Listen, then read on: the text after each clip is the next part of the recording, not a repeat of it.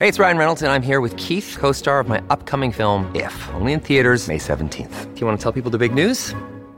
All right, I'll do it. Sign up now and you'll get unlimited for $15 a month and 6 months of Paramount Plus Essential Plan on us. MintMobile.com/switch. Upfront payment of $45 equivalent to $15 per month. Unlimited over 40 gigabytes per month. Face lower speeds. Videos at 480p. Active Mint customers by 531.24 get 6 months of Paramount Plus Essential Plan. Auto renews after 6 months. Offer ends May 31st, 2024. Separate Paramount Plus registration required. Terms and conditions apply if rated PG. This is the John Oakley Show podcast.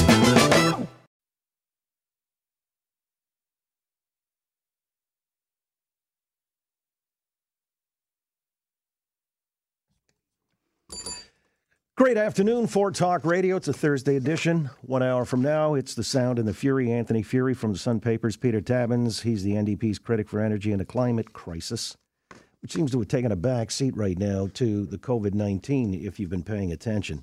However, on that matter, we'll get to it when we do. There were other important considerations surrounding the COVID-19, not least of which is cross-border traffic. And when it comes to, well, you know, the planting season and all the rest, migrant workers are coming. Are they essential or non-essential? And I mean, how do we exactly define these terms? Somebody who can help us in that regard. Peter Kent is the Conservative MP for Thornhill and their Shadow Minister for Immigration, Refugees, and Citizenship. Peter, good to have you back on the Oakley Show. How you doing? Yeah, I'm doing just fine, thank you. Social distancing and all, but yes, always a pleasure to be on your show. Anybody in your riding actually test positive? Oh yes, no. Thornhill, as you know, is in York Region, and we're in the mid-20s now in the number of confirmed cases, and that's a reflection of the pretty diverse nature of York Region. We have Iranian Canadians, Korean Canadians, Chinese Canadians, and a lot of traveling back and forth. Most of those cases have not been through community infection, but people who were traveling or were in contact with travelers.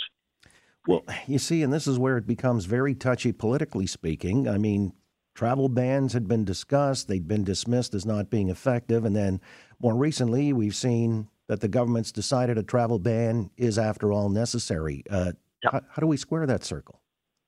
Well, the government, I think, still, when this is all over, whenever it's over, the government will have some questions to answer when we do the assessment, the post-mortem, if you will, of exactly what decisions were taken when. But yes, the travel ban, a lot of people were urging a travel ban weeks ago, and there's increasing evidence that we were late to the game. Now that it's in place, of course, the isolation, the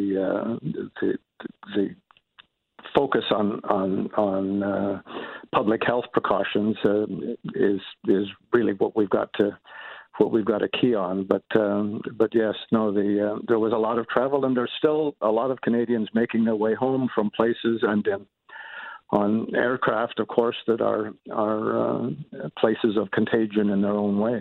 Some people who are stranded. Heard of one fellow, he's a Canadian, he's in Morocco, and he tested positive. Yep. What do we do? Do we bring him home?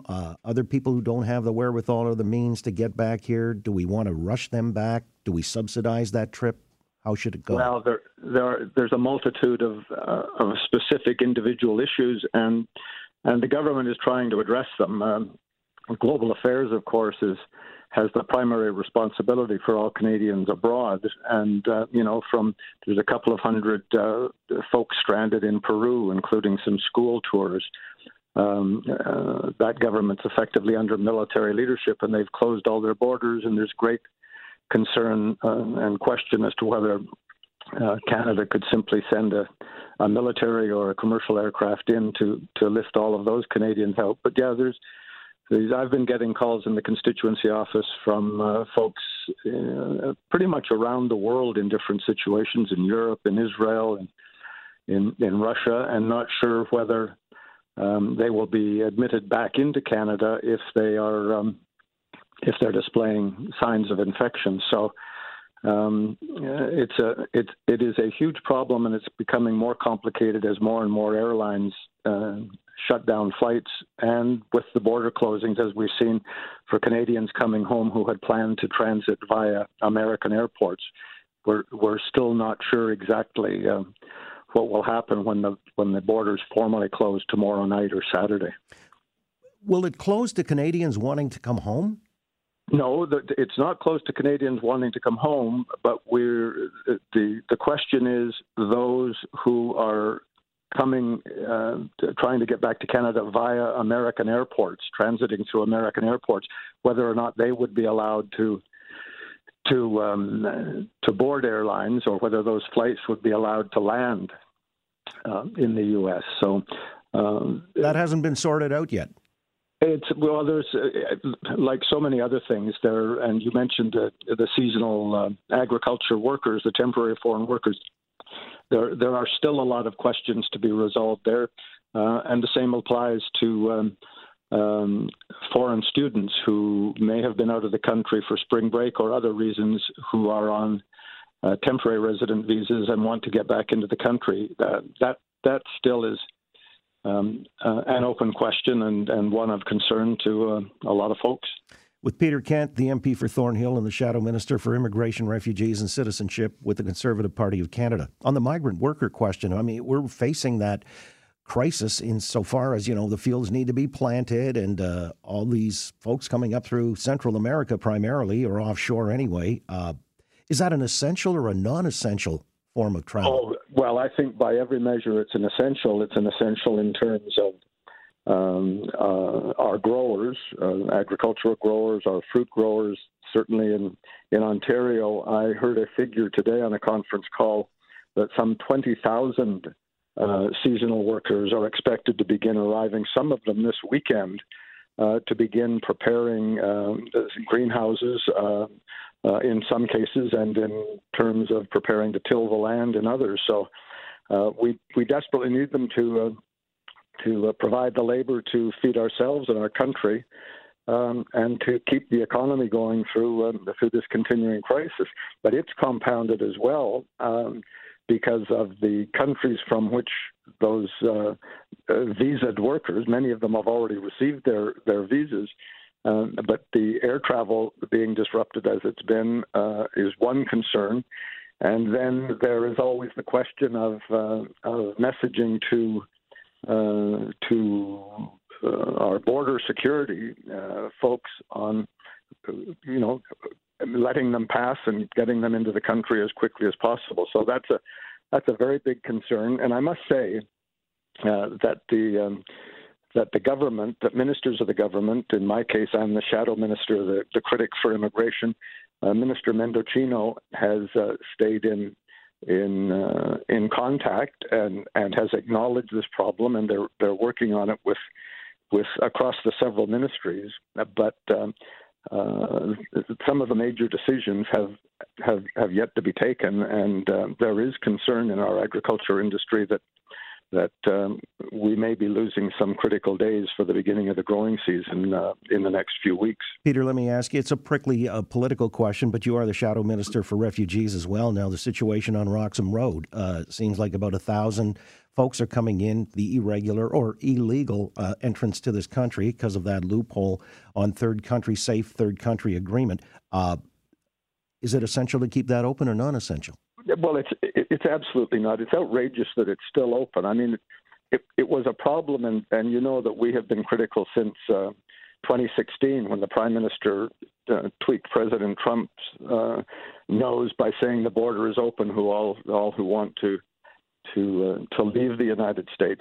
More than 57,000 people have walked across those informal border crossings. They cross illegally, and then they claim asylum, which makes them asylum claimants legally.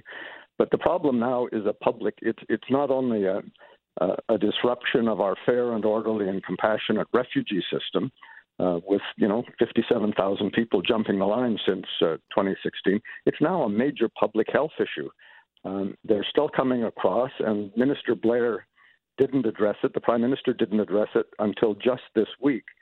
And we were told originally that they were being quarantined as soon as they crossed at Roxham Rd. Their baggage very often being carried by RCMP officers into the country. But we found out that wasn't the case. Now they say that Immigration Canada will quarantine them for 2 weeks.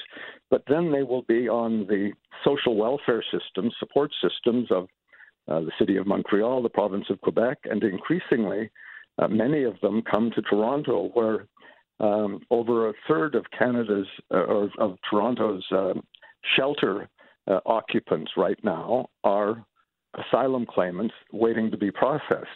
And the number of asylum claimants that have crossed since 2016 waiting to be processed is over 80,000 now. And the number being processed is declining while the numbers continue to rise from those crossing the border.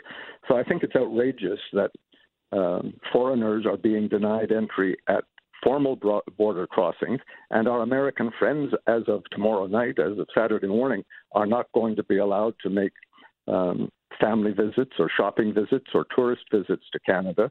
Only essential trade traffic is being accepted. Meanwhile, foreigners who have made their way to the United States on visas, rented a van at JFK Airport and driven to the Canadian border, are freely walking across the border into Canada and claiming unworthy refugee status. It's a loophole they could have closed quite readily. I heard the Prime Minister yesterday saying, well, yeah, but they're going to be quarantined for 14 days. I thought that was not an adequate answer, and obviously nor did you. Peter, I've got to let you go. The City of Toronto is facing over $100 million of costs to support asylum claimants, which the federal government has not supported and is not supporting. $100 million just this year alone. So, yes, it's the safe third country loophole must be closed now. This is a perfect opportunity to close it. And as a health matter, as you said, it's a health matter. It's a serious health consideration. Peter, I've got to let you go on that note. I really appreciate the explanations on all these fronts. Thanks so much for your time. We'll talk soon, I'm sure. Good to talk to you.